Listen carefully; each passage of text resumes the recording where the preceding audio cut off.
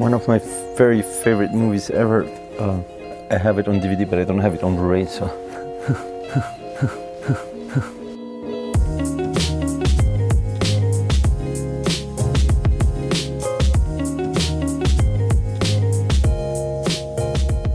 Welcome back, everyone, to the Cinebums. Producer Jake is back. I've been killing the episodes so far, man. I've been doing them every other week, which I'm very proud to do. And this week, I have two of my favorite guests returning. We got Brendan, who was on for the Underrated Horror Gems episodes. You guys loved that episode. I did too. And of course, we got Carlos from the Misfit Pond collab. Guys, welcome back to the Cinebums, man. Thank you guys for coming back. Thanks for having me, dude. I'm excited. Yeah, thank you. Of course. Yeah, Carlos, I got to thank you right up top because our episode, the fact that you posted it on your channel, it bumped our subscriber count and also our Spotify and Apple Podcast accounts up by quite a bit. Yeah, man. You have a strong army over there at the Misfit Pod, man. They showed their loves. A few of them commented on the video. It was really nice to see because I'm a fan of your videos, so it was great to have that have that come full circle. So yeah, man. Thanks for coming back.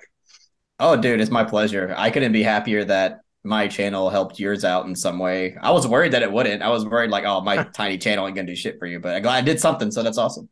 Hell yeah. Yeah. And last time we talked, we kind of left it open-ended about your horror film festival. I know you touched on that. So I've been dying to know actually too, do you want to recap that real quick? How did that go? Yeah, man, it actually happened. Yeah. It actually happened. I talked about it for a while, and for a little bit, I was getting a little worried because, I had a handful of people submit, but nearing the deadline, I was like, I don't know if this is actually going to be enough to hold an event. But luckily, really near the deadline, I had a nice handful of more people submit, and it made it to where I had at least an hour plus worth of time for the event. So it all worked out and I had a blast and everybody else seemed to have a blast. So it was cool, showcasing short films from aspiring filmmakers from pretty much all around the world. We had a submission from Sweden. We had a submission from South Africa. We had two submissions from the UK. So, it was a lot of fun, dude. I think it went well. Yeah. And you gave out prizes, right? For best director, sort of best film and stuff. That's cool. Yeah, we did one for best picture, and then we did best director, best cinematography, and then best editing. Sick. Yeah. Yeah, that's cool that you can create a platform like that because what we talked about a lot during the first podcast was that you like to just find other voices in the filmmaking community and sort of connect with them. And doing a film festival is I can't think of anything else that could be more inclusive of other people's creativity. So that's really dope. And you had your own film too. Do you want to talk about your own short that you did? Yeah. Before I get to that, I do want to give a shout out to my longtime good friend, Stephen Watkins, because it was actually his idea to really launch this film festival thing. So he was the one that ultimately pushed me to be dude, you have to do this thing. It sounds like a lot of fun. Seems like a great idea. And I was like, you know what? Yeah, let me go ahead and do it. So big shout out to Stephen Watkins for that.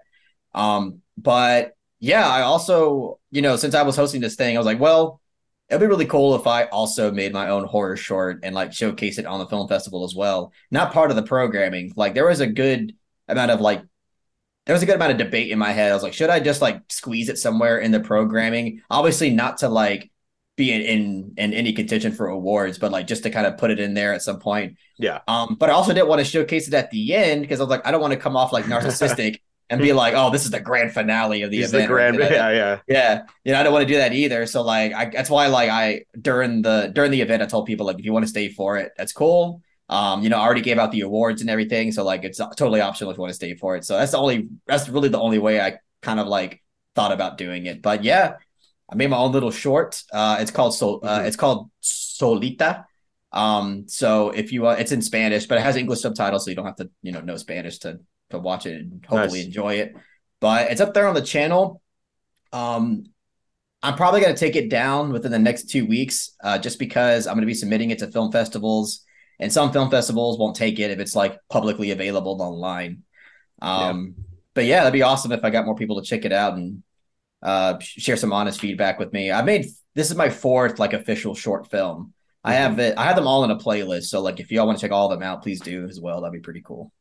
Yeah, we'll throw your short playlist in the link to our video right there so people can check out your shorts, obviously. But do you think you're going to do this again in the future? Because I think it's a cool idea that like just someone who's like on the path to becoming a full-time feature director is hosting a film festival because you've created your own community. Like if you do more, I think that'd be dope. Do you think you're gonna do more?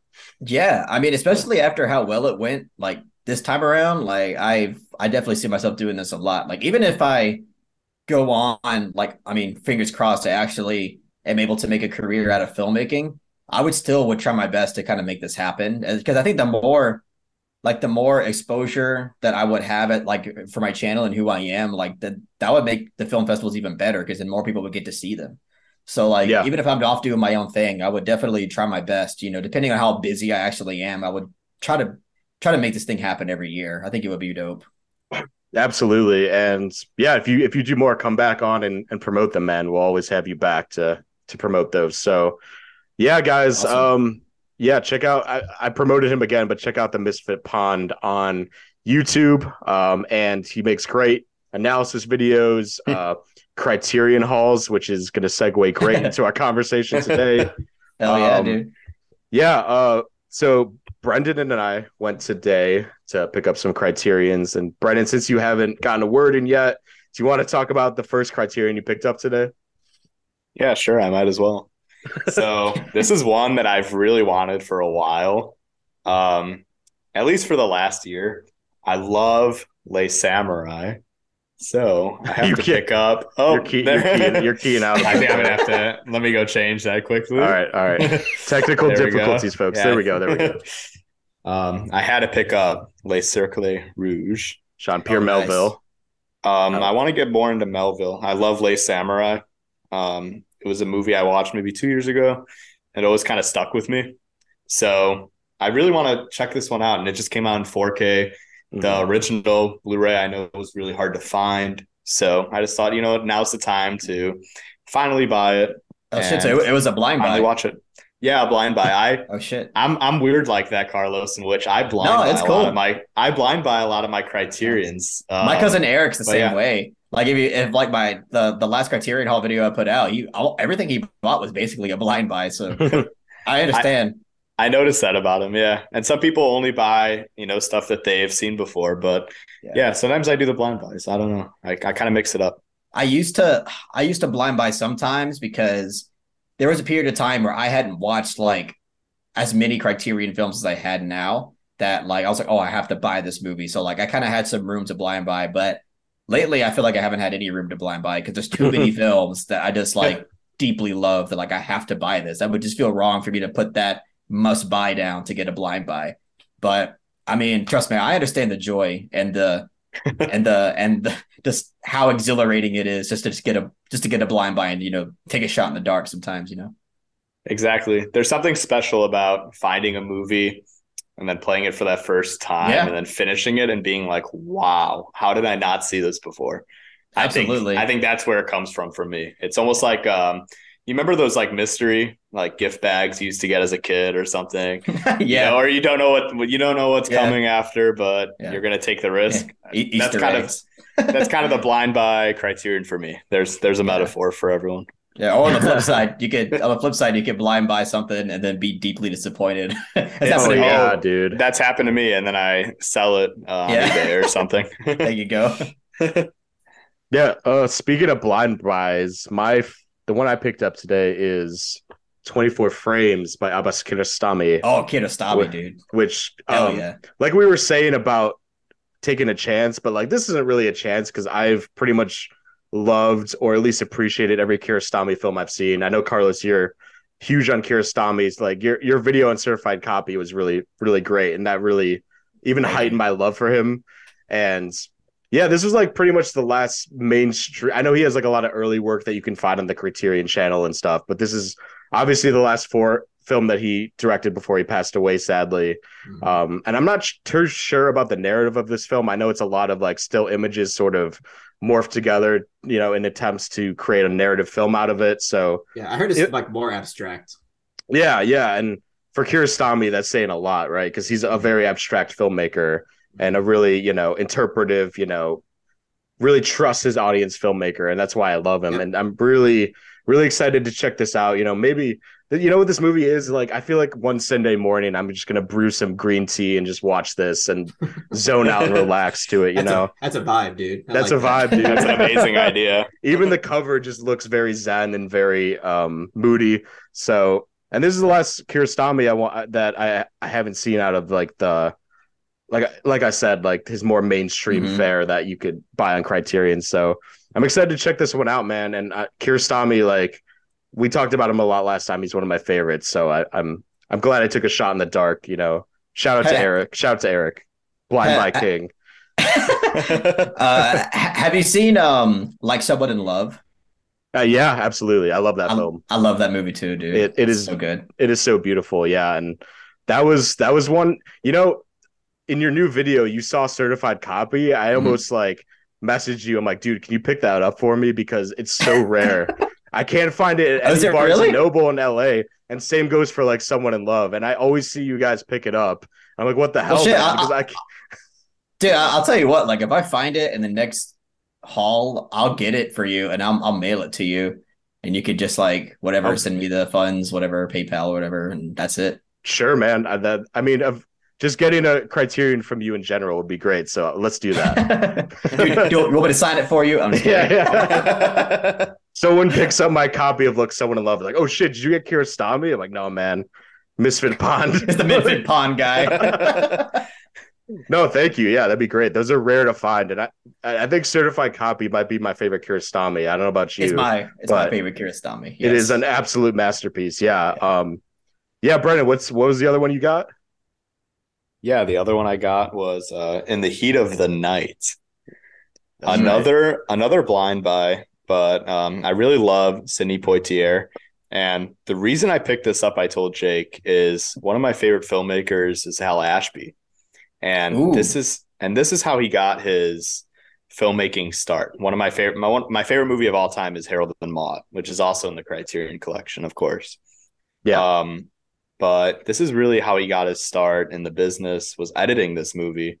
So I've always been really intrigued about it, not only from the plot, but also to see how he kind of found his footing in the filmmaking industry.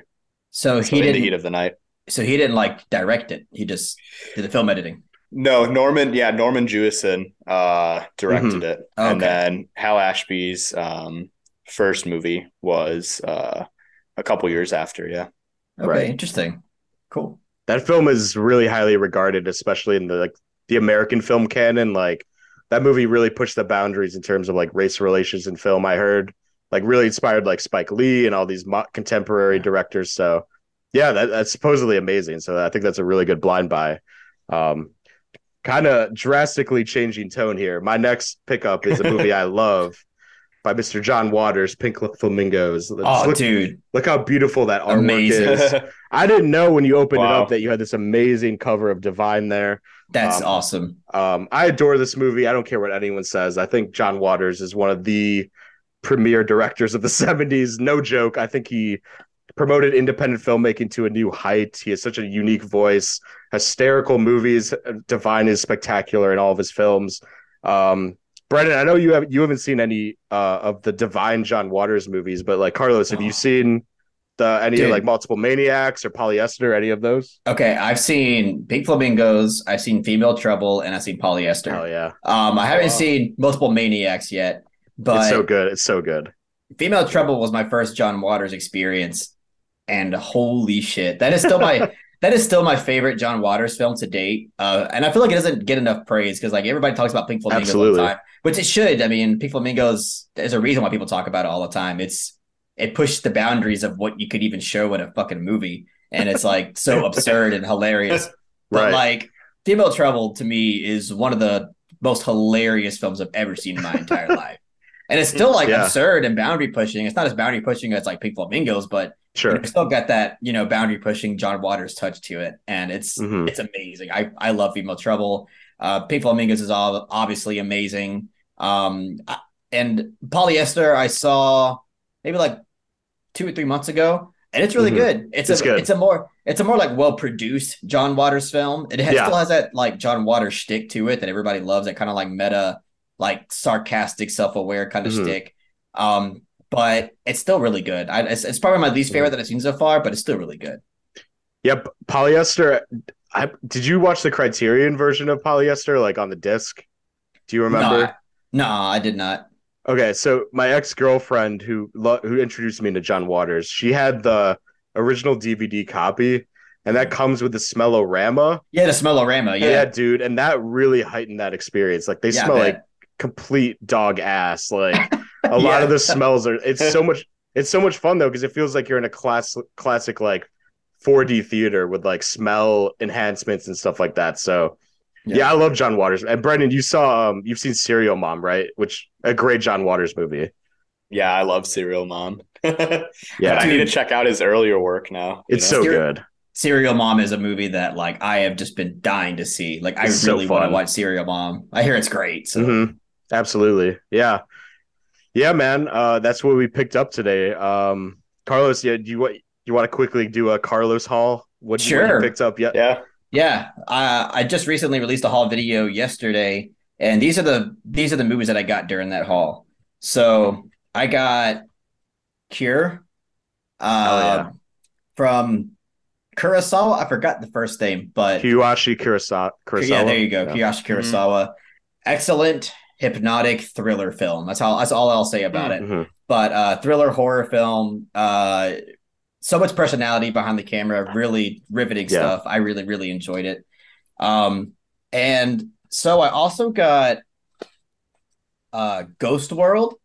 This is a movie that I actually haven't seen before. So technically this is a blind buy. Let's go. Yeah, but I'm blind buying through the patron picks. So I have a patron tier where people pay me like $35 and I'll buy the Criterion and I'll give a video review on it. So, in a way, I'm kind of taking a gamble here with this as well. But I mean, everybody that I talk to who watches this film really likes it. It has like a young ScarJo performance and everything. And it is here. It's like a high school movie, right? Am I wrong? Or so they're on the verge. They graduate high school, and it's like the summer between that and them like entering the real life. So, okay, yeah. It's real good, dude. It's real good. It's an early 2000s, 2001. Yep. Okay. It's got a great like minimalist style. Buscemi is fantastic in it. So, I love Steve Buscemi. It's funny because on my last haul, I pointed at it and said that's Steve Buscemi, but as a joke. I didn't think that was actually Steve Buscemi. The cartoon Buscemi, yeah. And someone was like, "No, that's actually Steve Buscemi." I was like, "Oh fuck!" All right. All right. And then next I got Sancho the Bailiff. Oh yes. This masterpiece. This is an absolute masterpiece, dude. This film is incredible from start to finish. It's beautifully shot, a lot more brutal than I expected. It's really unforgiving with its content for a film that came out during its time. But like, damn, it's an important film, and it's really compelling. Like, has a great character. A lot of the characters are great, but the central character of the film is very compelling, and like what he like progresses towards by the end of the film. But yeah, Sancho the Bailiff is really, really great. I highly recommend it to anybody who hasn't seen it yet. Heartbreaking film too. Oh yeah, it's like you see a man get stripped away from everything. It's like it's like watching. Have you seen Harakiri? From that's Japan? Another masterpiece. That's another Japanese masterpiece where you just feel like so empty afterwards in the best way. So yeah, I love Sancho. Yeah, Sancho's great. Then I got Drive My Car. I almost bought that today. Yeah. I almost bought it today. It's so good. Yeah, this was in the maybe pile, and I had to choose between Lost Highway, Drive My Car, High and Low, and La Piscine. That's tough. Yeah, it was very tough. So I ended up going with Drive My Car because this is a film that like I just think it's absolutely fantastic. Like the only reason why I was like second guessing it is because it's a newer movie, and sometimes I prioritize like older movies, over new movies. The same way. But couldn't help it. This is just really, really great. So I had to get it.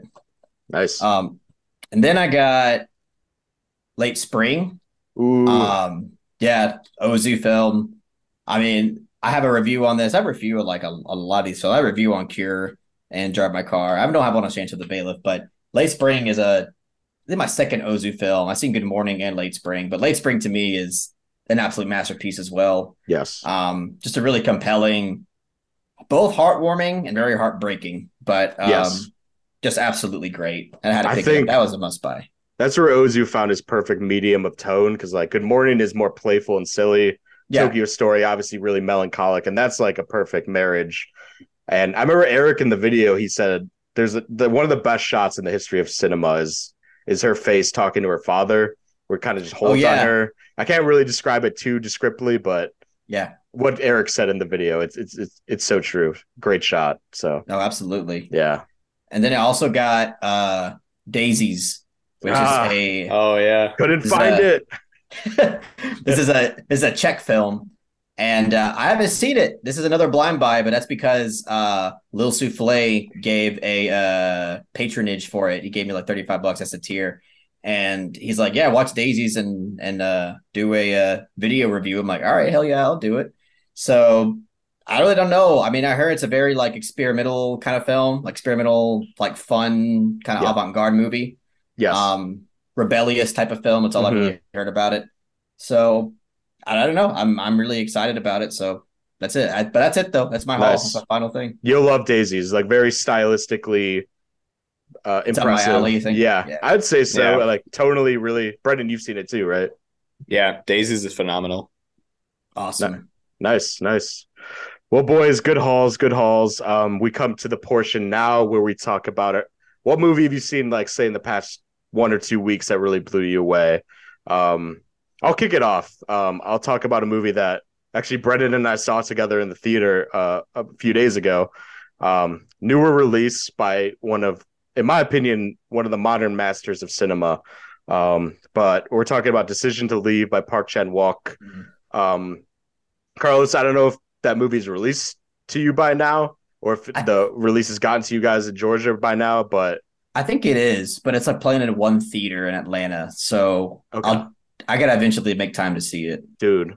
Yeah, it's fantastic. I told Brendan after, it's probably towards the top / middle tier of Park Chan-wook. Like, it didn't blow me away like Old Boy or The Handmaiden. Oh, of course. Yeah. It's more subtle, it's more lighthearted compared to his other movies, but the relationship between the cop and sort of the modern femme fatale in this movie are super intriguing, really playful, really hilarious, but also really heartbreaking. Like, I think it's his most mature film, and I've been following Park's career since I really got into film.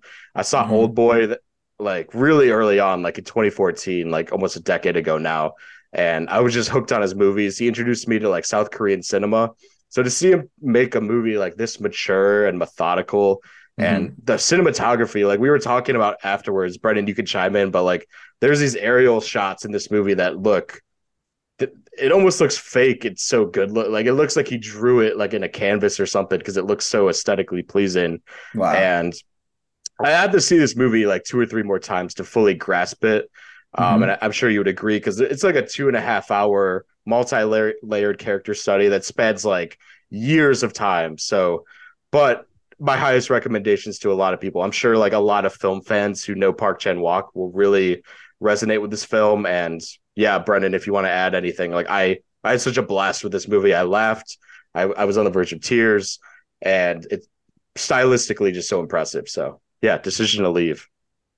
Yeah, it's so interesting. I mean, this is my 4th Park Chan-wook movie, and I think it's his most unique. You know, I can't. I haven't seen everything yet, but I think the way the story is told, from the way it's shot, it's so intricate, and you just love the characters and the journey that they're kind of taking along the way. And it also has one of the best midpoints of this year, in which you think the story is going somewhere, and then it kind of twists you on its head and says, no, I'll take you a different direction. And I absolutely love the movie from where it took me halfway through and continued on.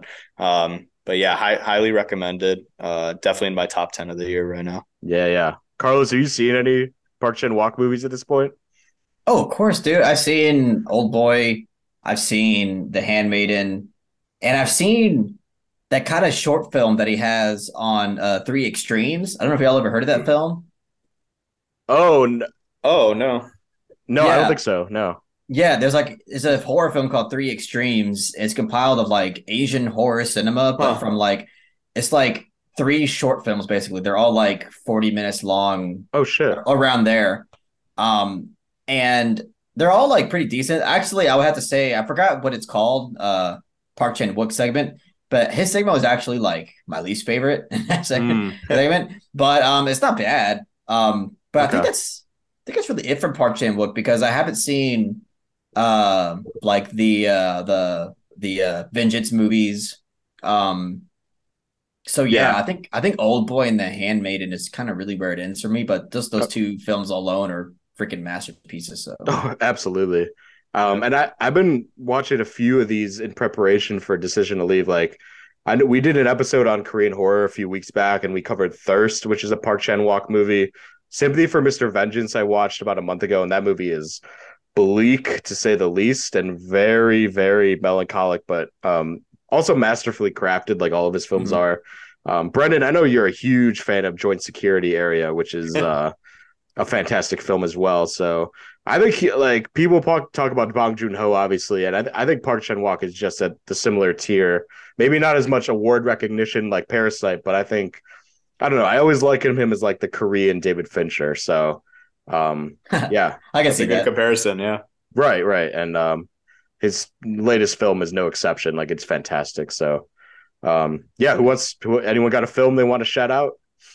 Oh, okay. So we're talking about recent films. I mean, shit. I might as well go ahead and say it. So I recently saw Banshees, of Inisherin. I think is how you say it. I think so. Written and directed by Martin McDonagh. That movie's incredible. That movie like deeply impacted me. It's a film that I was really excited for. Hey, there it is. Shout out to Guinness. Shout out to Ireland. Shout out to Ireland. Yeah. That film, dude. It's just like Martin McDonagh is just a master at blending humor with like dramatic situations. It's like really hard to do that as a filmmaker to try to. It's hard to blend, comedy with something that's really like emotionally deep without coming off like tone deaf. And he does it like almost like better than anybody that I could really like recall right now. Agreed. Yeah. And I mean that's the case with Banshees, and it's an incredible movie. Like, I mean, I shot a review for it. It's not out yet, but hopefully I can get it out by tomorrow. But it's basically like in general, I just said that film, like in terms of writing, the screenplay, really good all around. The characters are just like, I mean, besides from the two amazing central characters played by Colin Farrell and Brendan Gleeson, the side characters are really great too. Like all the side characters in the film, like they have a very distinct personality to them, and they have their own like contribution to the themes and the story itself. And it's just really great stuff all around. Like Martin McDonagh is an incredible filmmaker. I mean, I've only seen Three Billboards, in Bruges, and Banshees at this point, but all three of those films I think are pretty much incredible. So yeah, I agree. It's in my top 5 of 2022 so far. And I've been a fan of McDonagh's for a while. Like In Bruges was one of the movies I always cite as one of the movies that made me want to write and get into, explore subtext and like hidden meanings within a script. Because that movie is very layered and very complex, but also so accessible, I feel like, to the general masses, because that movie's so funny and relatable. And I feel like Banshees covers that too, because it's really just about two really alienated, lonely men who can't connect with other human beings, and it kind of kickstarts this really, kind of fucked up friendship movie, which I was like aggressively moved by this movie. I don't know how you felt, and I know Brendan felt the same way. Like I was too. On a technical level, I think this is McDonagh's most accomplished movie, and like writing his most subtle movie. Colin Farrell, Brandon Gleeson, fantastic. So yeah, guy, I know a lot of you guys are going to watch that movie regardless, and I know that it's going to be like a huge Oscar contender too, because McDonagh's like in with the Academy now. So is he really? Oh, that's awesome. Yeah, because of like Three Billboards was nearly won Best Picture. Yeah, and fingers crossed for Colin Farrell this year. He's one of my favorite actors. So. Yeah, so at this point, he's one of my favorite actors too. He's so great. Yeah. And Brendan's a fellow Irishman here, so he of course loved the Banshees. Yeah, that's awesome. Yeah, I told Jake. I mean, I don't think there's a movie that will blow me away like that. After I just sat in the cinema, I turned to Jake and I said, wow, I didn't have any other words, Yeah. but I kind of told Jake it's kind of like a modern Shakespeare tragedy Yeah. told through, our current state. I told Jake it's kind of a reflection on, the quarantine, Yeah. almost like, I don't know if he wrote this in Interesting. Yeah. response to it, but, it's very play-like, but also very, very full of these nice visuals. Cinematic, yeah. It's very cinematic in that way. So I'm happy he made it a film and he didn't. I mean, because he is a playwright He's a originally. playwright, yeah. So Oh, really? I had no idea he was a playwright. That's one of the awesome. most celebrated, yeah, apparently. I haven't seen anything on stage, but people revere him, yeah. Yeah, that makes sense because this film definitely seems like it could be a play. Yeah. exactly. But I'm glad it's not. I'm glad it didn't just stay as a play, is what I'm saying. Yeah. So we can all experience it, right? Yeah. Yeah. I'm glad it's not, because I told Jake there was something about that island. You feel part of the community. You feel alienated with everyone. You see the war going on out on the modern, on the mainland of Ireland. So it was just a captivating movie that just left me awestruck at the end. Yeah. Absolutely. And at the end of the here, day, that movie really felt like McDonough exploring just the human need for companionship, and like we can't survive without friendships and people in our lives to prop us up. So to me, it felt like his most genuine movie, even though, of course, it usually concludes with a very violent, semi-nihilistic viewpoint on the world. But I don't know, man. To me, his most enduring film, but also like I laughed a lot during it too. Like there's some hilarious dialogue and hilarious jokes thrown in too. Yeah. I mean, it's really tough to think about, man, because like it's hard to decide like what's my favorite McDonough film, because I'm telling you, I really love Three Billboards a lot and I love In Bruges a lot. Yeah. But I mean, I don't know, man. I feel like with just a little bit of time, this could be my favorite McDonough film. I desperately want to watch it again. Like as soon as I left the theater, I was like, I want to watch that shit again. So. Yeah, me too. Brendan, yours is Seven Psychopaths, right? Your favorite? Yeah, that's my favorite McDonough so far. That's the one I haven't seen yet. It's really good too. I second that. It's hilarious. Yeah, but I think the plot is so intricate. Yeah, that's his most. Yeah, Banshees is his most mature, so it might actually take the spot after more thought. Yeah, and Bruges is still my favorite because that, like I said, that movie got me into script writing and sort of that whole route. So that's a great inspiration to have. Yeah. Little bleak inspiration to have, but why not? Brendan, what have you watched recently that you want to discuss here? Yeah, the one I watched the other morning, which was a very nice, relaxing kind of movie, but also very meditative, was Hotel by the River by Hong Sang-soo. I recommended that. Jake has shown me a director named Hong Sang-soo, and I absolutely love his work. Tale of Cinema is one of my favorite movies of all time. It's fantastic. And Jake even showed me Right Now, Wrong Then, which is another great Korean film. But Hotel by the River really blew me away. It's kind of two different stories blended in one. You have two girls. One is really upset, really depressed with her life right now. And then you have another group of only men in the same hotel. A father with his two sons, and the father has kind of been alienated from his sons his whole life. He hasn't been too personal with them. I told Jake after the movie when I was talking about the movie, it's kind of like the Meyerowitz stories, but like I haven't seen that one yet either. Oh, okay. It's kind of like a Korean version of the Meyerowitz stories where there's all these kind of intricate stories kind of blending together to create kind of a family drama. But there's something about Hong Sang-soo. He has a very relaxing, meditative tone, very quiet. Music is used very scarcely. But in this movie, what I really appreciated was it was black and white and it was handheld camera work. It was kind of different than his other ones. Yeah. And yeah, I just really appreciate it. I felt like it's another movie, kind of like Banshees, when you feel part of this area. It's very lived in. And I feel like those movies where I could live in this world and kind of escape from it for a little bit, those are sometimes my favorite. Yeah. Yeah, and one of his most devastating third acts, I would say too. Like that, the ending of that movie absolutely wrecked me.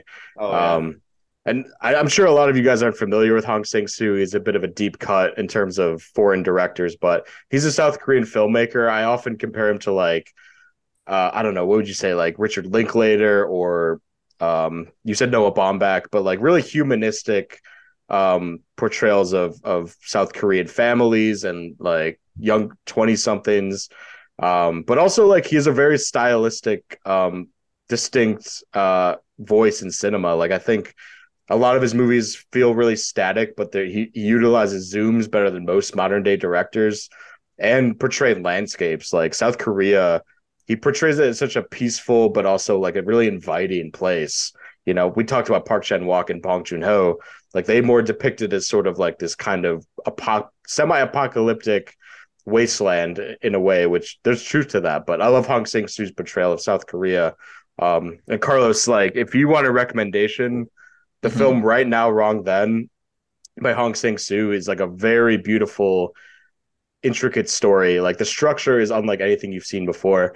I'll semi-spoil it, but it's not really a spoiler. But basically, the movie happens within an hour. It's a love story about two people meeting in South Korea, and the movie restarts an hour in and does it again. And there's like very subtle differences. And basically, it's like a very observational human story. So, Shit, I always recommend that to people that haven't heard of Hong Sang-soo. I think he's one of the most underrated modern day directors. So I'm glad you watched that, Brendan. I had to have my Hong Sang-soo rant at some point. So yeah, we had to have it. We had to have it. Yeah. So you said the film is called Right Now, Wrong Then? Or Right Now, Wrong Then. Yeah. Okay. Yeah. Gotcha. Yeah. He makes about a movie a year. They usually play at Cannes. Like he's a very illustrious director. Like people hold him in high regard, but I think he makes some really interesting work. And yeah, man. Yeah, Hotel by the River is fantastic. So I'm glad you watched that.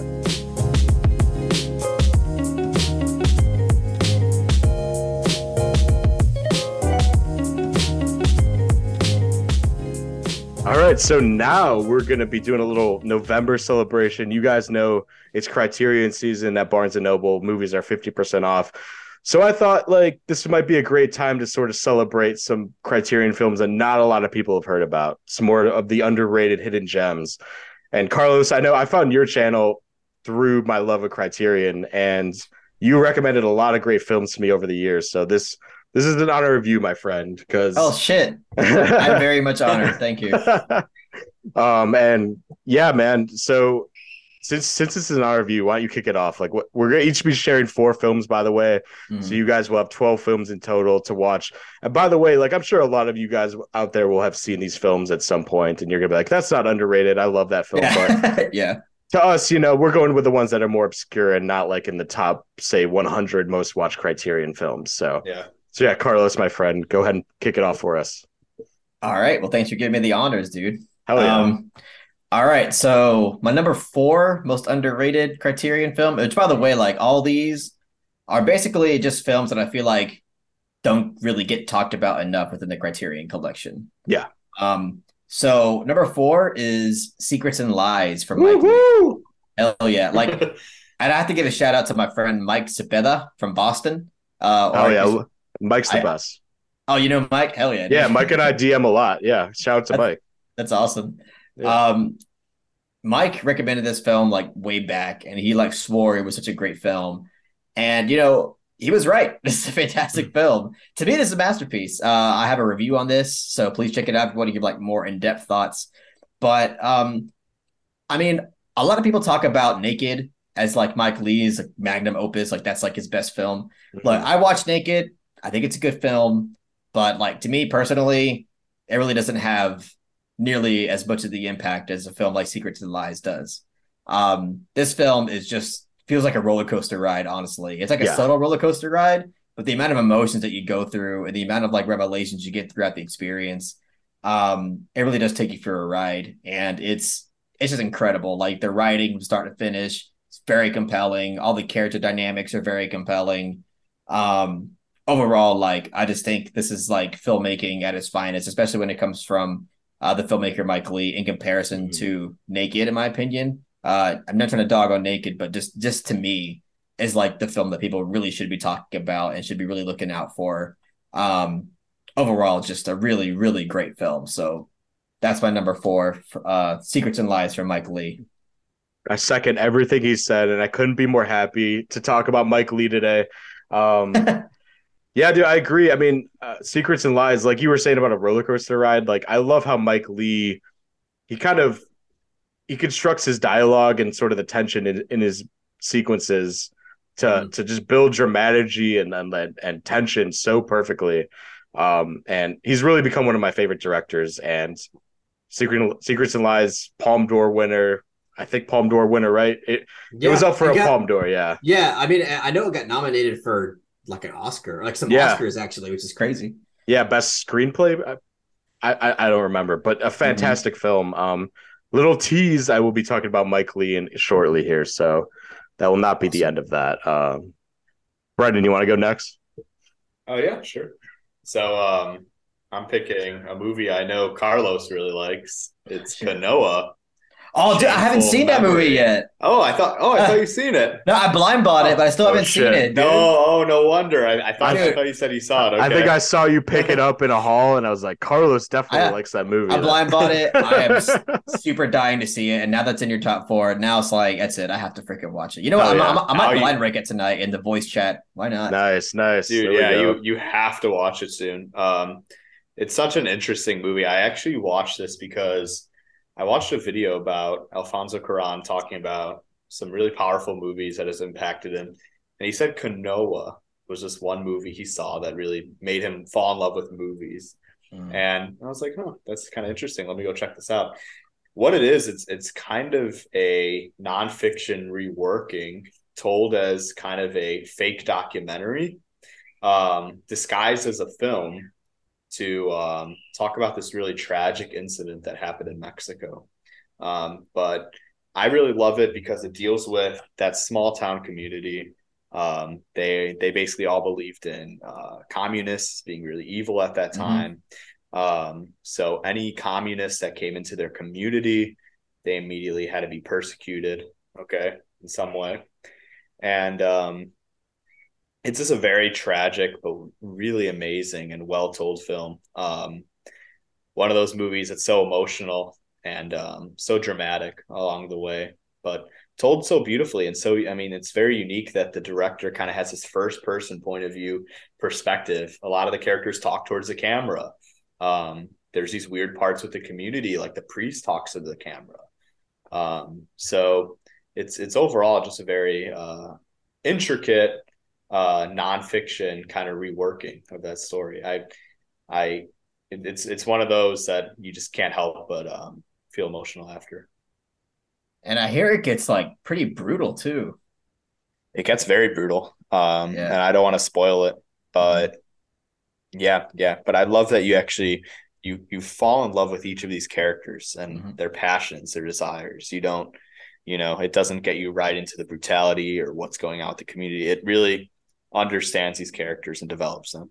Yeah, it's a film that like my dad's been talking about, like even before I knew like what Criterion was. Like he was telling me I have to watch this movie because my dad's Mexican, and he was like, "Yeah, I watched that film like when I was younger," and I was like, "All right." And then at the time when I saw it in the Criterion collection, I was like, I didn't know it was part of the collection. That was that was a news to me. So I mean, this is a film that I've been desperately needing to watch. So.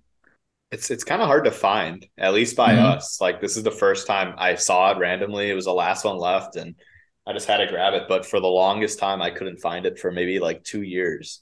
So yeah, it is kind of hard to find. So yeah, my bad. I thought Carlos had seen that movie, so I was kind of like, that'd be a great pick to bring up. You guys could sort of connect over that movie. No, it's okay. I mean, I'm still connecting over it because like that's given me like definitely the push. Like I need to watch that movie. Right. Like it's been way overdue. It has such an interesting style, Carlos. You're going to love it. Yeah, it worked out then. Nice. Yep. Nice, man. All right. My first pick is a movie that from one of my favorite filmmakers, but doesn't get as much shine as his other work. But yeah, it's The American Friend by Wim Wenders. I see that cover all the time. Yeah, dude. I would push for you to blind buy this because of course, if you like Wim Wenders and his style, like obviously he's a very patient and subdued filmmaker and very human filmmaker, I would say. And this is like his take on sort of a pop noir movie, meaning there's a lot of cultural references in the movie, and there's a lot of modern songs, at least for the time when this came out in 1977. But the stars of this movie are Bruno Gaines and Dennis Hopper, and essentially Bruno Gaines is diagnosed with like a really terminal cancer, and Dennis Hopper essentially convinces him to become a hitman since he has no real life left in him, and to create a lot of money to sort of feed his family after he's gone. It's sort of like a weird precursor to Breaking Bad in the narrative sense. But I showed Brendan this movie, and after rewatching this movie, this is one of my favorite films of all time, and it is, I think, Wim Wenders' one of his most human stories, because he explores a lot of taboo subjects quietly. Like Paris, Texas is really a beautiful film, but really delves deep into like the psychology of marriage and sort of companionship with another human being. And this movie really delves deep into death and sort of that desperation that everyone has when they know that the clock is ticking. And this movie is just, I think it's just so incredibly well done and beautifully shot. Robbie Mueller, he's worked a lot with David Lynch. He shot Repo Man and a few other Wim Wenders, but this film looks incredible. Exceptionally heartbreaking film, but also a really cool neo-noir on top of that, and some really tense sequences. Just really has become like top 50 favorite films of all time for me. And Brendan, if you want to speak on it too, because I know I showed it to you and I'm glad you loved it as well. And yeah, Wim Wenders, obviously people know Paris, Texas and like Wings of Desire, but I think this film deserves to be talked about just as much as those. So no, you're right. There's this incredible chase scene I remember in the movie. Yeah. Towards the end. But yeah, the way that Wim Wenders, shoots this kind of like moments of action or suspense, it's so interesting. It's stuff that you don't see often. So yeah, I highly recommend The American Friend.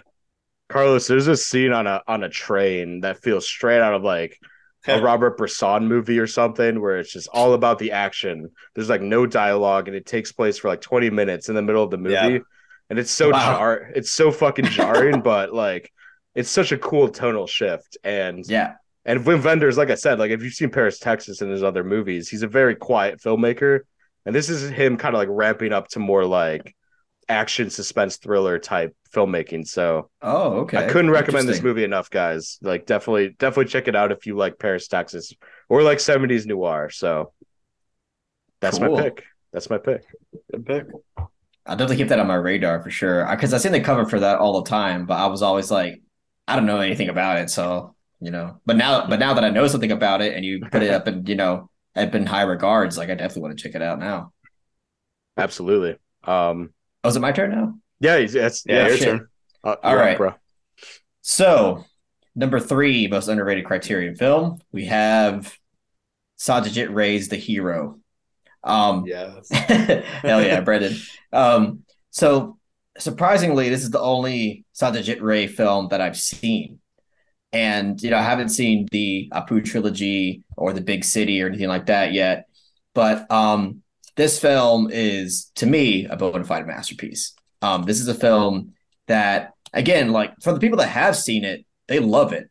But like this in general, it just pretty much never gets talked about. Like I never heard of this film until my friend Spaghetti in the Discord brought it up to me. But like I don't hear anybody ever talk about this movie, and it really deserves to be talked about more because like I just think this film is so compelling. It's such an interesting character study that dives into complex themes about the consequences of fame and also like the integrity of journalism that's embodied by the kind of the co-star of this film. And she's great in it. And like overall, this film is just like, not only is it very creative and artistic, but overall very well written and very well directed. I mean, there's scenes in this movie. There's dream sequences in this film that, I mean, it's almost baffling that came out during the time that it did. Wow. And just very modern looking and overall, I was just like completely blown away by this movie and surprised that nobody ever talks about because like if I had to compare it to another film, I guess it would be like 8.5. But to me, this I know some people probably say it's blasphemy, but to me, this is I prefer this film over 8.5. I just think like in Wow. terms of character, in terms of narrative, in terms of vision, I just feel like it's more compelling overall. So yeah, this is a film that like everybody needs to check out. It's really, really great film. Yeah, I second that. What I love that about that movie is it's so ahead of its time. Yes, it is. It's about self-reflection. How do you want to tell your own story, but also how do you want to have others perceive you, right? Oh yes, Um, absolutely. and I think it's such a interesting dichotomy in that movie, especially with, like you said, the journalism kind of character. Hmm. But yeah, I love the train kind of parts. They're kind of Yeah. talking on the train and those dream sequences. Yeah, it's really a marvelous movie. And Yeah, it's a whole other thing. Like the entire movie basically takes place on a train, yeah, and it and, accomplishes so much just from that limited space. and it's just basically him talking and flashbacks and Hmm. dream sequences, but it's so captivating and you can't help but feel stuck with the movie. Absolutely. I'm glad you also shared the same love I do for that movie. I So do. good. Yeah, it was going to be one of my picks. Oh, was it Wow. really? There But you go. yeah. I So still I'm need to happy see it's it, yours. man. I still really want to see it because I've seen Panther Panchali, which is the first one in the Apu trilogy, which is honestly one of the most like revealing films of someone recounting their own childhood. Like that movie was really personal for Sachi Ray, so I'd love to see more of his work. And like he's got a lot of movies that are like held in high regard, like The Big City, like you mentioned, Yep. The Music Room. I know like Devi is on Criterion, and people always Yep. Yep. recommend that one. So definitely a director that Yep. I would love to delve more into, and obviously, I highly recommend the Pooh trilogy Yeah. too. So Charulata is another film I've heard is really good, right? That's what it's called, right? Charulata. Charulata, yeah, yeah, Oh Yeah. yeah, yeah. Yeah, I heard it's really good too. It's on Criterion. That's another film that's kind of had in my eye. yeah. This is other Indian film that's on Criterion that nobody talks about that I've been really wanted to see. And it's called The Cloud Cap Star. And like Oh, Oh, okay, it looks like another film that I would absolutely love. So that's another film that's on my radar as well. nice. We're going all over the map today, boys. I like it. yeah, we are. Yeah. Brendan, you're next. Yeah. Yeah. My movie is definitely in my top 20 of all time.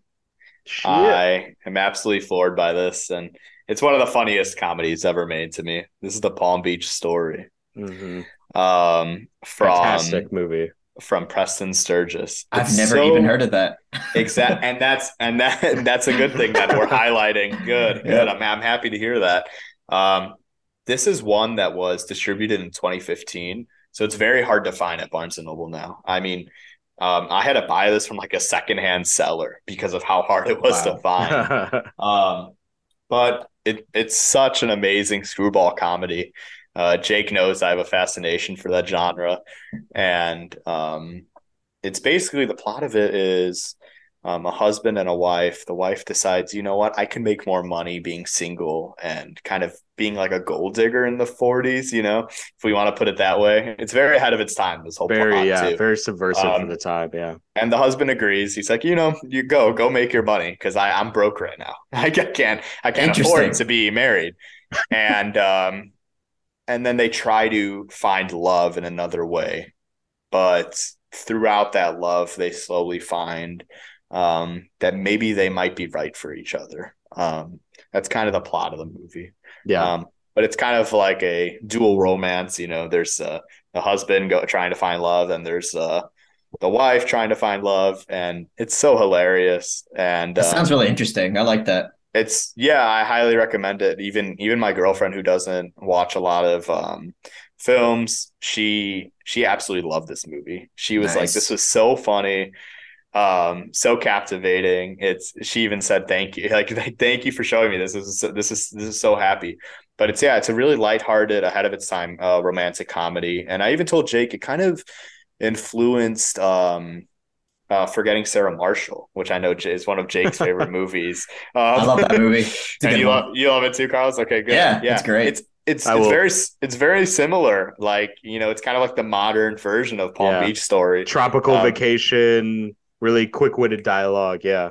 Yeah, very quick-witted dialogue, interesting characters, kind of funny romance moments. Mhm. But yeah, overall, check out Palm Beach Story if you can. It's very hard to find at Barnes and Noble, but Unfortunately, yeah. yeah, I love Preston Sturges too. Shout out Preston Sturges. I think he's such a funny, talented director. Sullivan's Travels and Lady Eve, Lady Eve. Yeah. Miracle on Morgan's Creek. So there's a lot of great movies that he's done, and he doesn't get enough love. He really doesn't get enough love. Yeah, I'll add to that too. Like you showed me that film, and it's just hysterical, and like just the timing of his comedic chops, like the dialogue, how quick witted it is, and how every character's like firing back and forth at each other. It takes a lot of skill to direct actors like that, and it's really admirable. So, and if anyone's a comedy fan out there, like any comedy movie that you can think of is like really traced back to like Preston Sturges and like Frank Capra, obviously, Yep. Howard Hawks, but like Preston Sturges really is the master of like dialogue and human relationships and stuff like that. So yeah, Lady Eve is fantastic, of course, like you said. So yeah, shout out Sturges, man. He's the man. Yeah, he's the guy. Yeah. What's your pick, Jake? I mentioned Mike Lee before. I had to pick this. This is shout out to Mikey again. Me and Mikey really bonded over this movie because we both love it. Life is Sweet. Oh yeah, he loves that movie. Yeah. I messaged him initially because I saw him in one of your haul videos talk about how this is one of his favorite films. And I was like, I've never met anyone on earth that has said that sentence. So I had to message him after that. After I got into your Discord, of course. But yeah, man, this movie really it's essentially a family portrait, like a lot of Mike Lee movies are.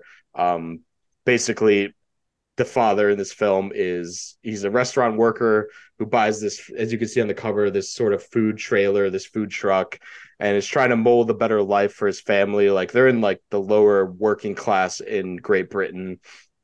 And there's a mom who's very eccentric and very what would you say, exuberant, like overly exuberant. And then there's their two daughters. One is very strong-headed and like headed in the right direction to make money and build a life for herself, while the other is like bulimic, and she never leaves her bed. She's depressed. And overall, this movie is just a very honest portrayal of family life. One of the most accurate portrayals of just how tough it is in real life to communicate with your family and really tell them what you want to say, and how tough that could be to like really admit your vulnerability to your parents and stuff like that. And Mike Lee, like you were talking about, Carlos, with Secrets and Lies, like he really is the master of really capturing really intimate, hard to watch moments in conversation and in dialogue. And the very end of this film, when naturally all of Mike Lee's films really progress to a point of like a boiling point of just everyone lashes out. And that's sort of his formula as a filmmaker. And I would contend this does it more effectively than any of his films, because this movie is so lighthearted. It is so funny. It is so honest, like I said. And all of the characters feel really lived in this film, like very true to life. And if you know anyone that deals with just severe depression and like anxiety, like it is captured so well in this film. And this movie was released in 1990, so I think it's way ahead of its time. And yeah, like I said about Mike Lee, I adore him, and this is, I think, his best film. So, nice. Yeah, man, very passionate about that one, and all of his films. Really, I love him so much as a filmmaker. So, yeah, that's definitely one I gotta watch soon, man. Like it seems like a film that I would absolutely love. I think you would too, man, and yeah, and the performances are stellar. And Brendan, I think you've seen part of this movie. I would like to. I hope you finish it. I want to finish it with you. Yeah. And real quick, I just want to mention, like, he has a film released a few years prior to this called Meantime, 1984, which has gotten a lot more shine because it got a Blu-ray release recently on the Criterion, or semi recently. And that movie's very similar to this one, just kind of with different archetypes for their characters. So I'd like early Mike Lee is really special and really foundational stuff. So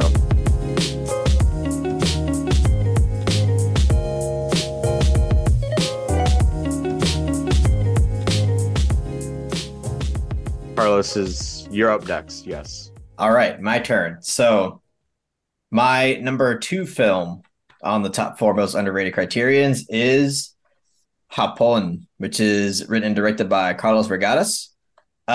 So yeah, this is the film that I actually did blind buy. Because I was in a period of time where I was like, okay, I want to get more familiar with Mexican filmmakers. So I just kind of looked up all the Mexican films that were on Criterion and just thought, okay, which ones do I feel like I would like more than others? And Japón was like up there.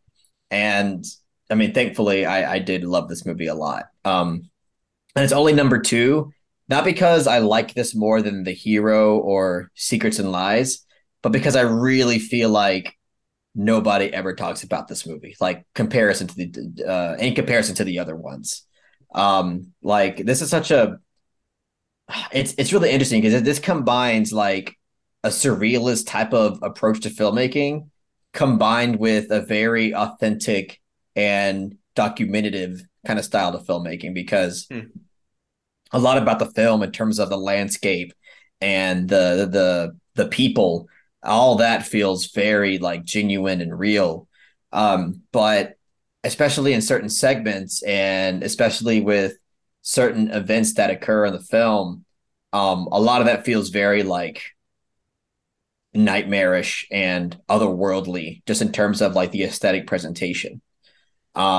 So yeah, I mean, this is not going to be a film for everybody for sure. Like this is kind of one of those films that is going to be divisive by its nature, but overall, I think it serves as one of the better discussion pieces that Criterion has to offer, because this was a film that we talked about in the Discord, and to me, this is like at least top 3 discussions I ever had at the Discord. It went on for a very long time, and we went on like all day about this movie. Even for people that like weren't that huge on it, like they still had a lot to say about it. So, yeah, I mean, this film, bear in mind, it really goes there. There's a lot of bizarre kind of content in this movie. It doesn't hold back.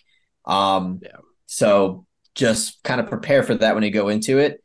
But overall, like I think this is a film that is definitely worth watching, worth discussing, and it really kind of stays with you for a long time. So I've also seen his other film. One of his more recent films came out like in 2000, if I'm not mistaken, like 11 or something like that, called Post Tenebra Lux. That film is also really good in my opinion. I really dug that one as well. But yeah, hop on if y'all haven't seen it. This is one I definitely recommend checking out. I second that too, because I also blind bought it because I had so many mixed things, and yeah, and like just the aspect ratio of that film is super interesting to me, and I think there's a lot of purpose to it. I'm sure you'd agree. And like you said, there's a lot of very out there content in the movie. Yeah. I even have a funny review involving horses about that movie. Oh yeah. I know what scene you're talking about. Right, yeah. And I watched that with my good friend Antonio, and we watched that movie together. And we were after the final shot, we both just looked at each other and we're like, that felt like kind of like a transcendent film experience. So, yeah, it's an experience for sure. Yeah, absolutely. So I second that, you guys. That's definitely worth a blind buy, or at least a watch if you have the Criterion channel. It's worth a watch. So yep. Brendan, sir, what do you got? Yeah, I kind of have a little bit of a random one here. This is Judex by George Franju, director of Eyes Without a Face, right? Correct. Yeah, Eyes Without a Face. I didn't know that. That's awesome. He's pulling the deep cuts today. I'm pulling some deep ones today. But I love Eyes Without a Face, so I thought, you know what, I gotta check out this movie Judex. It's very hard to find. First off, it's distributed in 2014. I think honestly, I just randomly found it somewhere, and luckily I was able to pick it up. But it's such an interesting kind of movie. There's the inside even. It Nice. has like one of the heaviest booklets. Like, look at this. Holy shit. Like, I just want to comment on that. It's one of the heaviest Criterions just by weight. Little weighty Criterion there. Yeah, yeah, exactly. But what I love about the movie is it blends the silent era of 20s filmmaking with that 60s or 70s noir kind of serial feel to it. I don't know if you guys have ever seen like any of those serial kind of films from the 50s or 60s. Hmm. I don't think so. Serial as in like serial killer or serial as in like Frosted Flakes? I'm just kidding. No. Good one. Both. But both, yeah. A serial killer. Yeah. But no, but these but this film kind of blends both of them and tells this very interesting noir kind of story about, masquerade and kind of crime in France. It's very interesting. And it's one of those I told Jake, I mean, after watching it, I was like, that was one of the most unique movies I've ever seen. It constantly tells a story with no dialogue, and then randomly will have a ton of dialogue. And some people might call it a mess, and I could see it being a very divisive movie.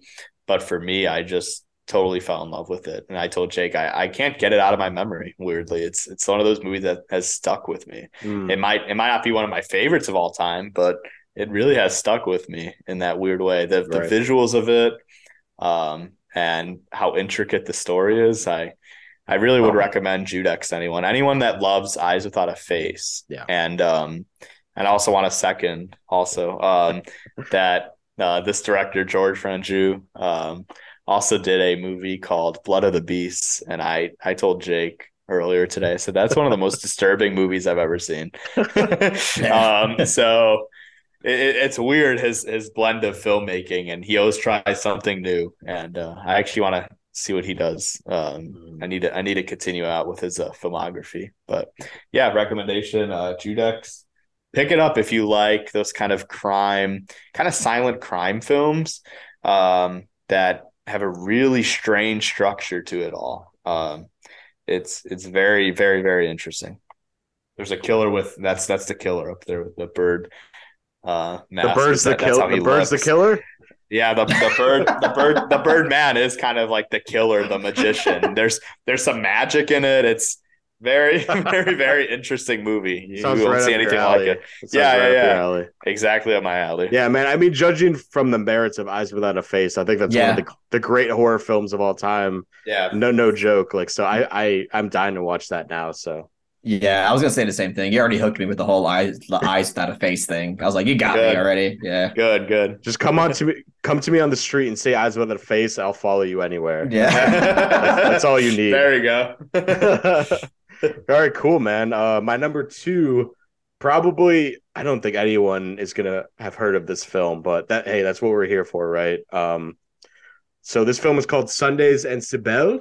It is a French film, and I mentioned before, I don't know if we had recorded or not, but I had mentioned that Gaspar Noé picked this movie up in the closet video, and that's what immediately piqued my curiosity, because he had said that Harmony Korine had said this was his favorite French movie of all time. And this movie was not streamable anywhere, so I was like, fuck it, I'll blind buy it. And this movie is devastatingly beautiful. It is it's a post-World War II film, basically about a French soldier who gets wounded in the war. He becomes handicapped and essentially homeless. And he meets a young orphan girl, and basically strikes up a friendship with her. And basically the film just highlights these two people just try to survive together post World War II. And something about me is I love movies that depict war kind of on the peripheries of war, like outside of it. Like we mentioned Banshees, like that movie is about people that are really close to a war. And this movie is about people that have been affected by the war, kind of like the underseen people and after post World War II. And this movie is really neurotic. It's very, like you were saying about Japón, Carlos, it's a little out there in its content. It's a French New Wave film, so obviously there's a few unsavory themes to this movie, but it is exceptionally moving. There's hints of Tarkovsky in here at times, and like I said, like I love really daring war movies that really tell the unsung hero story outside of the soldiers or people in the front lines. Which, come and see. Obviously I love that film, but this movie just blew me away and was one of my favorite blind buys I think I ever had. And unfortunately, I think this movie's out of print now.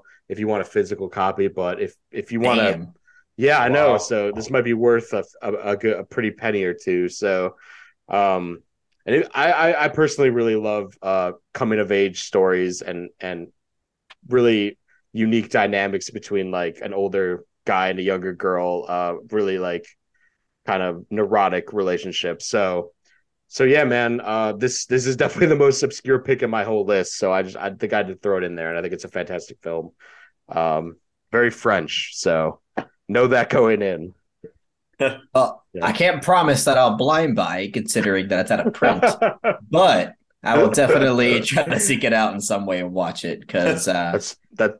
Hey, man, that's something, Yeah, man. I mean, the way you described it definitely makes me want to watch it, man. It sounds very interesting and unique. Yeah. There's sequences in this movie that really remind me of Ivan's childhood. I don't know if you guys have seen that from Tarkovsky. I haven't seen that one yet.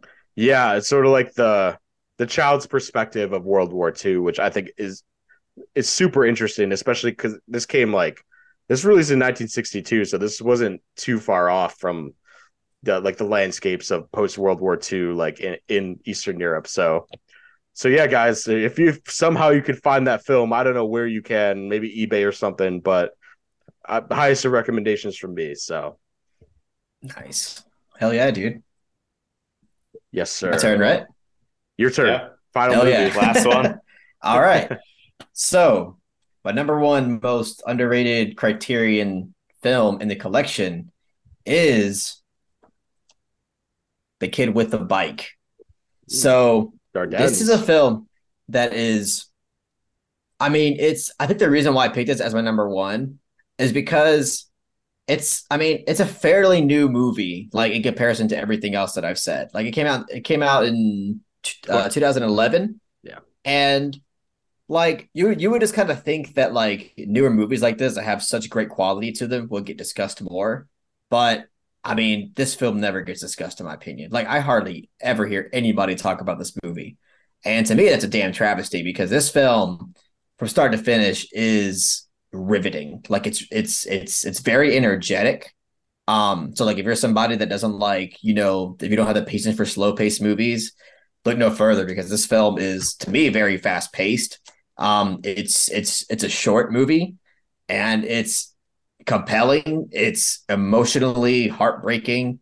It's also heartwarming in different ways. But I mean, in a nutshell, it's basically just about, a young kid who is desperately seeking a relationship with his father and, has to deal with this kind of like identity crisis that no young boy should really have to deal with. And it's, in certain ways, it's very raw. It's unforgiving.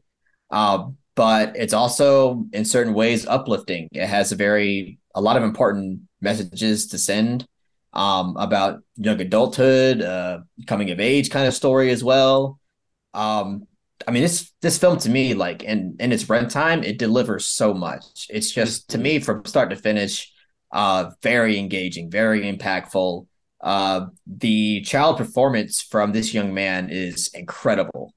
He is really great in this film. I mean, he has to convey a pretty big range of emotions. Most of them very like, most of it is, a lot of like frustration and anger, but there's a few scenes in this film where he has to really convey like, more heartbreaking emotions. And it really gets to me. To me, like this film is a film that like, it always kind of like brings me on the verge of tears. Just incredible stuff all around. I really wish people would talk about this film more, especially considering that it's not even that old of a movie, really, like in comparison to a lot of other films in the Criterion collection. So I don't know how many of you out there have ever heard of this movie, but I mean, take this like as for, take it from me to be like one of the most utmost recommendations in the Criterion collection, because I never hear anybody talk about this film, especially in reference to the Criterion collection. So yeah, that's all I'll say about it. But really, really incredible film, in my opinion. Oh, Yeah. you know what? Let me go and shout out Perry, because Perry was like really like pushing this film on me for so long. And obviously I kind of slept on it for a while, as I think everybody does with this movie, apparently. And eventually I was like, you know what? I got some time. I'll watch it. And I was like, yo, Perry, thank you so much for recommending this movie. It's really, really great. So yeah, shout out to Perry for that. Shout out to Perry. Yeah, real quick, I'll just say the Dardenne brothers. I haven't seen that film, unfortunately, but they have a film from 2014, which is also on Criterion, called 2 Days, One Night with Marion Cotillard, which is, I think, an absolutely incredible movie. And they are such humanist filmmakers. Like, you could tell I really love movies like that. So I'm dying to see that now. I've been wanting to watch it for so long, but I'm ashamed that I haven't seen it yet. But oh man, I can't wait to hear your thoughts on it. I will do it. I will message you my thoughts on that one. And love the Dardennes. They have a new movie coming out this year as well. So shit. See, I didn't even know that. Yeah, they're awesome. They're so underrated, man. Yeah. Yeah, it's a great pick. Brendan, what's your numero uno? Yeah, my last one. Good pick, Carlos. So I do have to see that one. The kid with the thank bike. You. Yeah. But my last one is, we all know Charlie Chaplin from Modern Times, right? And a lot of his other silent work. But I think the one movie that a lot of people tend to forget is Limelight. I know there's a lot of love for this movie. It's not underrated critically, or it's not really divisive. But what I think is so interesting about this movie is that Charlie Chaplin really made a movie about himself, right? I like when an artist kind of reflects on their life and thinks back on themselves. And I think this is a movie that Charlie Chaplin really accomplished that. And to me, it's so far my favorite movie that I've seen of his. But there's a lot of interesting things going on. I mean, Buster Keaton has a cameo. Oh, really? I mean, wow. Yeah. Buster Keaton has a cameo.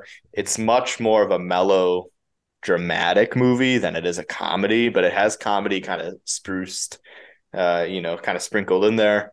But I just find it so emotionally investigating just to see an artist basically go down this path of, he was an alcoholic, he was a failed, silent star. And how do you bring yourself back up to that platform that you once were, that's kind of what the movie is. It's a little long. It's 2.5 hours almost, but it does so much in that runtime to make you care for him. And, it's really a movie about art and a movie about filmmaking, just kind of disguised as a movie, which right. I kind of like a lot. I like that. It's something that I easily, kind of grasp onto.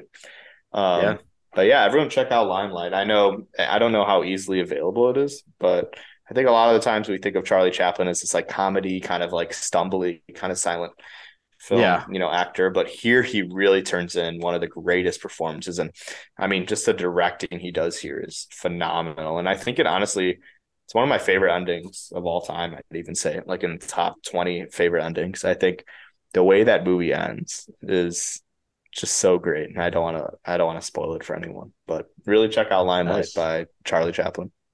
Nice. So I have to admit a very embarrassing cinema sin. I have not seen a Charlie Chaplin film from start to finish. And it's not because I don't want to. I haven't gotten around to it. Yeah. I'm still missing some of the big ones, like The Great Dictator and all that. But yeah, I was going to say I have seen the magnificent speech that he gives in The Great Dictator. Same. Because of like when I was in film school, they played it. So I do know how great that scene is. But like, in the grand scheme of things, I haven't seen a Charlie Chaplin film from start to finish. You know what? I'll recommend blame you. I'll recommend one right now for people that want to get into Chaplin.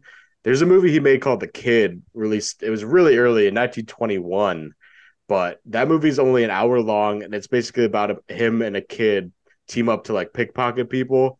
And it's so funny and it's so joyous, but it's like it's a perfect like entry point, I think, to his comedy. And like what Brendan was saying, like he usually inserts a lot of really personal aspects about his life in all of his movies. So I'm a huge fan of him, and obviously Modern Times is fantastic. And I also need to see Limelight, so that's one for all of us to check out, I guess. So Absolutely. It's a yeah, great pick.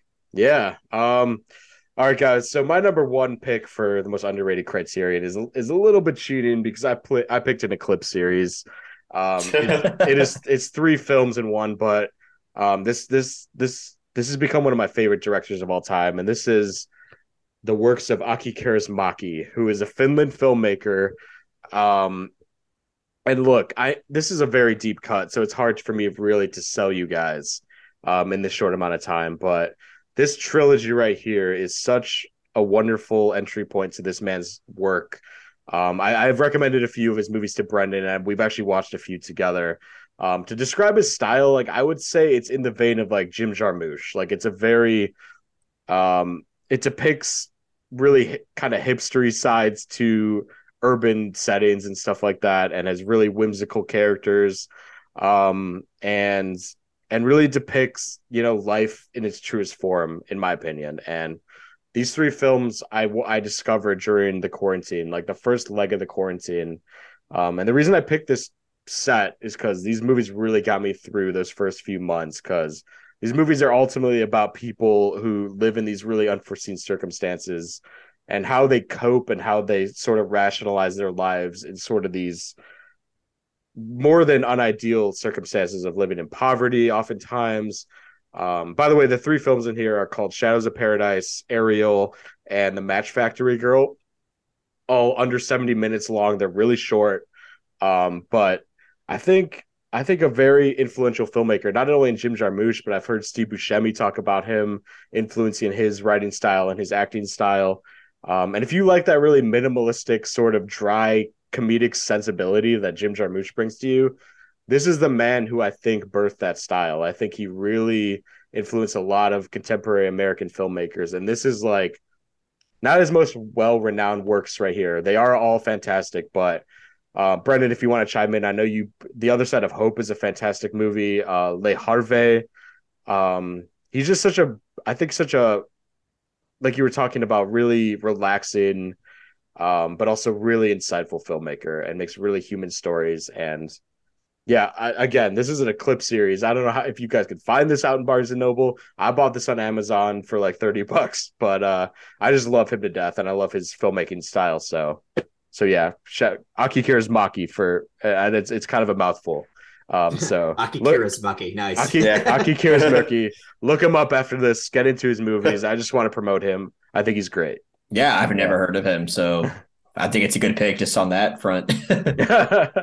He's a very interesting director. He kind of fits in that Bergman, Hong Sang-soo kind of format, where that static kind of dialogue where you kind of hear, it's kind of like a little bit of like ASMR, right? You have the background, very monotone, very quiet, and then you kind of have these nice dialogue sequences. They might be about something intense or personal to someone, but they're very quiet. They're not really high tension or loud or in your face. And I really love the tone of Aki Kaurismäki, and I would recommend The Other Side of Hope. I think that's such a phenomenal movie about immigration, and it says a lot about culture too. But he's still making films to this day. That's why I want to advocate for him, so he can make more movies. And yeah, like you said, the reason I compared him to Jarmusch is because he takes really seemingly insignificant moments and kind of shines a spotlight on like really vulnerable human moments, and sort of the everyday human interactions that we don't usually consider as much as we should. And I think that's always brilliant filmmaking, when people can capture these moments and make you rethink the sort of profoundness of them. So and that's what Kaurismäki and Jarmusch and obviously other filmmakers come to mind, but he's just so underrated, man. And the movies he's making are still quality, still great. So I hope all you guys look up Kaurismäki after this, and I will, for sure, man. Yeah, man. I can send you guys all recs. Just message me. I love him. All right, guys. Yeah, that's our top 12 Criterion recs for underappreciated sort of unsung heroes in the collection. There's 1,000+ movies in there, guys, now. So it's like it's getting a bit crowded to, and I think a lot of movies that were released, say like 3 or 5 years ago, sort of get lost in the shuffle, unfortunately. So the aim for this video was like to shine a little spotlight on those. So Yeah, and clearly these are our only movies that like I know about. Clearly. Right. I'm pretty sure like once I see a lot more, like this list would change like drastically, obviously. We'll say in two Definitely. to 2 to 3 years, we'll do an update video, and we'll probably update just insanely more unique films than this, because you can go deep. Like we were picking up movies today as we were in Barnes and Noble. Like I've never even heard of this or the filmmaker involved, and it's pretty great. So, do you guys want to do the game now? Do you want to take a break beforehand, or do you want to just dive head deep in my Criterion game? I mean, I'm ready for the game. I'm ready for the game. Let's do it. You got time, right, Carlos? This will probably take like 15. It'll be fast. Yeah, I'm down. Fast. Cool. All right, guys. So last week with me and my friend Cole Bradley, we did a horror game where basically I gave him a few hints and he had to guess the film. And I'm just going to obviously reiterate the rules because these guys don't know. But the aim of this game is to guess the movie. And these are all films in the Criterion collection.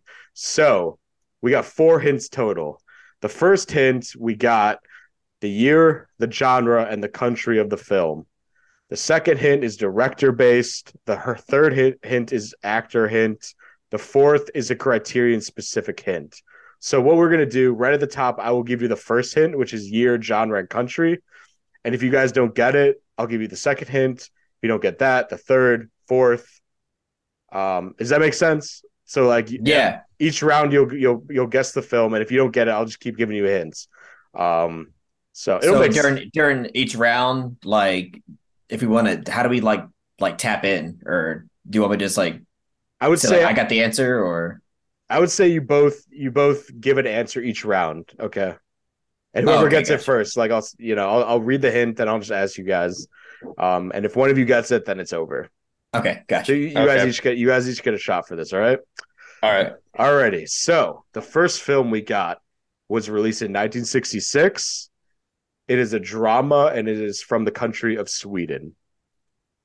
Persona. Fuck. Is that really it? That's the movie. Fuck. Damn. I know my Bergman. Damn. He's my guy. Oh fuck. Shit. Sorry, was I supposed to do that, or was I supposed to? No, you got it. You got it. Yeah, if you know the answer, okay. you get it. Shit, man. All right. That's crazy. Honestly, that was the easiest one. I think these might be a little tougher as we go. Let's see. All right. So number 2, this film was released in 2004. It is a comedy from the United States.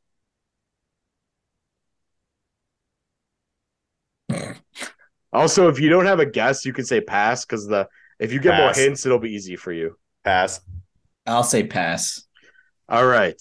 The director of this film has had a very consistent and illustrious career, and he was even named the next Martin Scorsese by Scorsese himself. Oh, what? That is a director hint. A comedy. 2004 An comedy. comedy. Scorsese loves this guy. Yeah. I have no idea. Brendan, any shot? I think I'll pass again. Yeah. Okay. Yeah. See, they get harder, man. This is actor hint here. The lead actor of this film has worked with this specific director of this film many times, but he's also worked with directors like Jim Jarmusch, Harold Ramis, and Ruben Fleischer.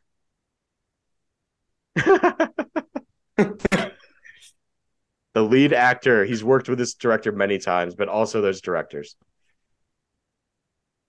Okay, I guess I'll take a guess. Yeah. I don't even know if this is a comedy, but is it Election?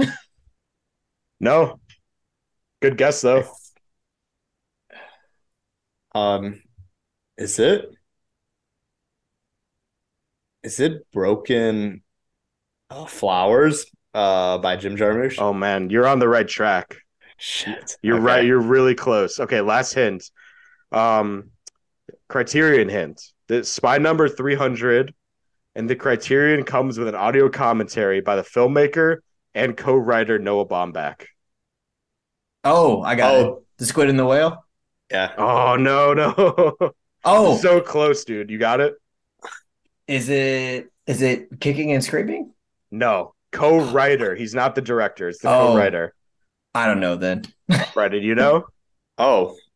You got okay, I'll tell you, you got the lead actor right. It is a Bill Murray movie.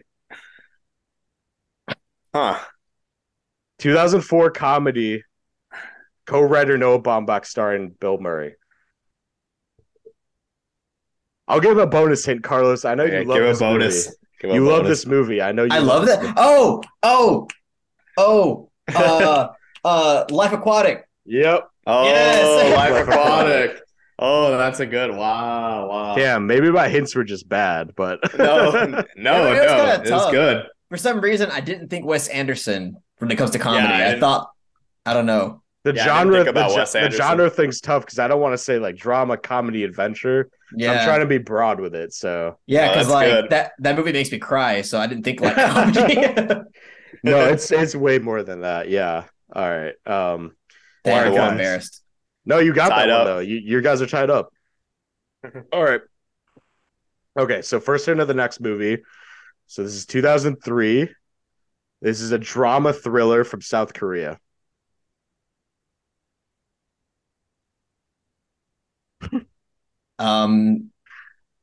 Is it Memories of Murder? Yep. I was thinking that one too. Yeah. God, dude, every other one is so obvious. Oh man. 2-1. 2-1. All right. Next movie. This is a 1997 drama from Iran. From what? Iran. Sorry. Taste. Is it Taste of Cherry? Yep. Yep. Fuck, I want to get to my other hints. I knew it was Kiarostami, but I was like trying to piece together which films came out when, and I was like, fuck. Alrighty. Okay. Next movie. This might be a little tougher. 1986 drama from the United States. 1986. Broadcast news. No, sir. I'm looking at my Criterion shelf right now. Drama from the United States. Don't focus on the genre. Honestly, that's bullshit. Okay. Just think 1986 movie from the United States. I'll pass. All right. Okay, so our first director hint here. The director of this film has very long gaps between his films, mostly because of his arduous process to prep, but also his unique surreal style.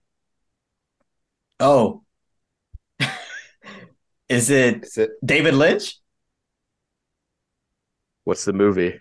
Oh, Blue Velvet? Yeah. Yes. I did that for you. Thank you. So it's 3-2 now? Yeah, 3-2. All right, boys. We got to speed around here. This is basically guess the tagline. These are all Criterion films. I'm going to read the tagline. This might be a little tougher because I feel like a lot of movies can come to mind. But yeah, if you need hints, if this takes a while, I'll give you a hint pretty rapidly. But so guess the movie based on basically like on Letterboxd. If you know, there's like the tagline above the description. That's where I got these from. So, Okay. alrighty. So the first film we got here, the tagline is "The Final Vision of a Controversial Filmmaker." The final vision of a controversial filmmaker. Oh. Wait, the final vision in what regard? Like his last movie? Yeah, His I don't final know. movie. It's the final vision of a controversial filmmaker. His final movie. Night of the Hunter. I don't know. His only movie. I know his only movie. I thought maybe. Not you a know? bad guess. Not a bad guess. Huh. I'm trying to think of a hint I can give you guys. I was thinking Lars von Trier, but You're on the right track. You're on the right track. Okay, this is a 70s movie from Italy. Controversy. Oh, Salo. Yeah. Salo. Oh yeah, Salo, I had to that's a throw good that one. in there. Yeah, All right. we I saw feel that in the theater. we saw that on the big screen. What? It was They Yeah. played awesome. that near y'all? In LA. Yeah. Oh, in Only LA. only in Forgot. LA, Yeah. dude. That's crazy. It was a great time though. We loved it. Wild. Next movie, I feel like you guys are gonna get this one right away. So fight for the answer. Okay. Beautiful women were the victims of his fiendish facials. Eyes without a face. Yep. it Hell yeah. was- Shout it out was- George Franju. was on the tip of my tongue. Yeah, I knew you guys were both gonna get that one quick. All right, third one for taglines. Wow. Okay. This one is it's 4 a.m. Do you know where your car is? Used cars. That's not a criterion, I bro. don't think it's a criteria. Dude, where's my car? I can't believe this. Repo Man. Yep. It's Repo Man. Oh, Yeah, shit. Yeah. All right, final two. I haven't been keeping score, by the way. It's so tied up. It's tied up. Okay, we're final two questions here. Number 4. What happens when make believe believes it's real? To say it again, what happens when make believe believes it's real? Do you know? You're just looking. Is this Princess Bride? No, but you're kind of on the right track. Oh, Pan's Labyrinth. Yes, sir. Oh, that was shit. my second. Oh no. It all comes down to this. I might have to pull a tiebreaker out. Shit. Let's see. All right. This is for all the marbles, guys. Probably. Okay, final tagline. A place for dreams, a place for heartbreak, a place to pick up the pieces. Place for dreams, a place for heartbreak, a place to pick up the pieces. You got it. Nicole Kidman in the AMC intro. Criterion release when? No.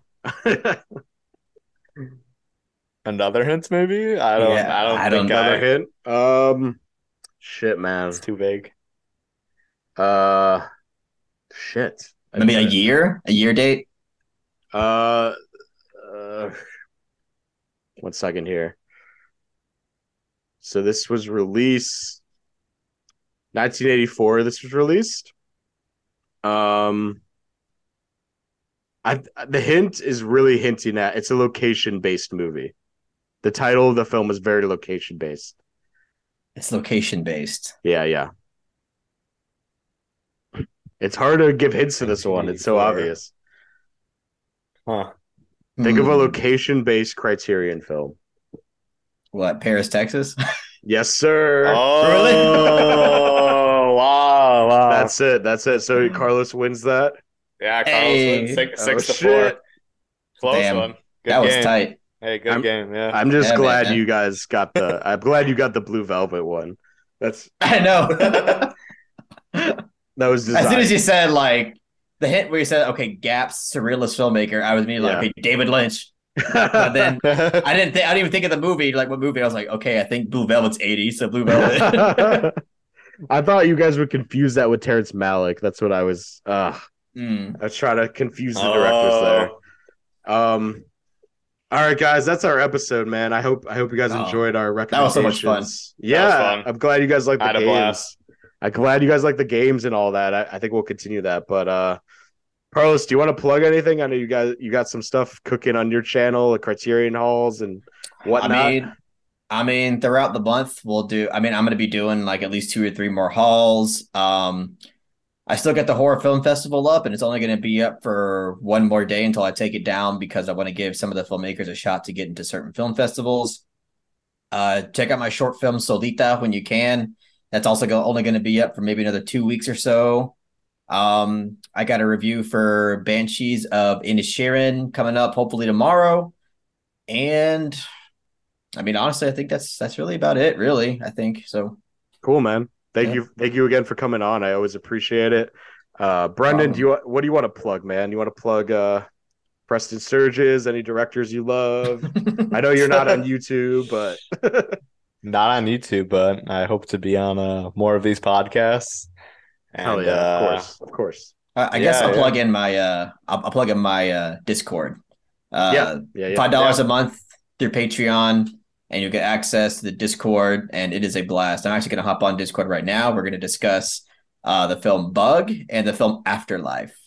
So Nice. that's going to be good. fun. We do them every Saturday nights, every Friday night. We also have a movie night, and sometimes throughout the week, depending just how the